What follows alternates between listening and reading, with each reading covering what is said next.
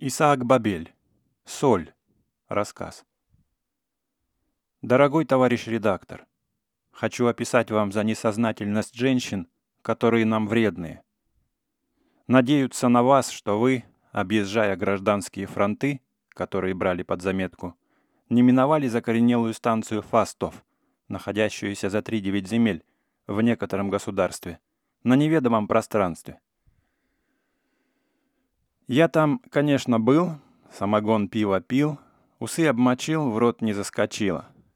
Про эту вышеизложенную станцию есть много кое-чего писать, но, как говорится в нашем простом быту, господнего дерьма не перетаскать, поэтому опишу вам только за то, что мои глаза собственноручно видели. Была тихая, славная ночка, 7 дней тому назад, когда наш заслуженный поезд конармии остановился там, груженный бойцами. Все мы горели способствовать общему делу и имели направление на Бердичев. Но только замечаем, что поезд наш никак не отваливает, Гаврилка наш не курит, и бойцы стали сомневаться, переговариваясь между собой, в чем тут обстановка. И действительно, остановка для общего дела вышла громадная по случаю того, что мешочники, эти злые враги, среди которых находилась также несметная сила женского полу, нахальным образом поступали с железнодорожной властью.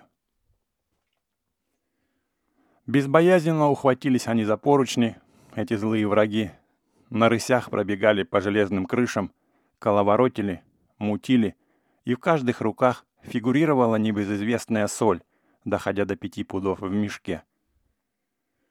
Но недолго длилось торжество капитала мешочников.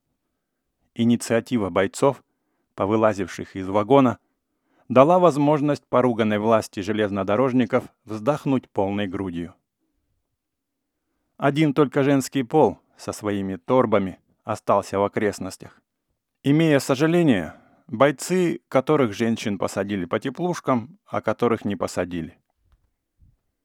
Также и в нашем вагоне 2-го взвода оказались налицо 2 девицы, а пробивший первый звонок, подходит к нам представительная женщина с детем, говоря: «Пустите меня, любезные казачки. Всю войну я страдаю по вокзалам с грудным детем, и теперь хочу иметь свидание с мужем, но по причине железной дороги ехать никак невозможно. Неужели я у вас, казачки, не заслужила?» «Между прочим, женщина, — говорю я ей, — какое будет согласие у взвода, такая получится ваша просьба». И, обратившись к взводу, я им доказываю, что представительная женщина просится ехать к мужу на место назначения, и дитё действительно при ней находится. И какое будет ваше согласие, пускать ее или нет? «Пускай ее!» — кричат ребята. «А после нас она и мужа не захочет». «Нет», — говорю я ребятам довольно вежливо. «Кланяюсь вам, уважаемый взвод, но только удивляет меня слышать от вас такую же ребятину. Вспомните, взвод, вашу жизнь, и как вы сами были детьми при ваших матерях, и получается вроде того, что не годится так говорить». И казаки, проговоривши между собой, какой он, стало быть, Балмашев убедительный, начали пускать женщину в вагон, и она с благодарностью лезет. И каждый, раскипятившись моей правдой, подсаживает ее рядом, говоря наперебой: «Садитесь, женщина, в куток. Ласкайте ваше дитя, как водится с матерями, никто вас в кутке не тронет. И приедете вы нетронутая к вашему мужу, как это вам желательно, и надеемся на вашу совесть, что вы вырастите нам смену, потому что старая старится, а молодняка, видать, мало». Горе мы видели, женщина, и на действительной, и на сверхсрочной. Голодом нас давануло и холодом обожгло. А вы сидите здесь, женщина, без сомнения. И пробивший 3-й звонок, поезд двинулся. И славная ночка раскинулась шатром. И в том шатре были звезды-каганцы, и бойцы вспоминали кубанскую ночь и зеленую кубанскую звезду. И думка пролетела, как птица, а колеса тарахтят, тарахтят. По прошествии времени, когда ночь сменилась со своего поста, и красные барабанщики заиграли зарю на своих красных барабанах, тогда подступили ко мне казаки, видя, что я сижу без сна и скучаю до последнего. «Балмашов», — говорят мне казаки, — «отчего ты ужасно скучный и сидишь без сна?» «Низко кланяюсь вам, бойцы», — отвечаю я, — «и прошу маленького прощения. Но только дозвольте мне переговорить с этой гражданкой пару слов». И задрожав всем корпусом, я поднимаюсь со своей лежанки, от которой сон бежал, как волк от своры злодейских псов, и подхожу до нее, и беру у нее с рук дитё, и рву с него пеленки, и вижу поза пеленками добрый пудовик соли.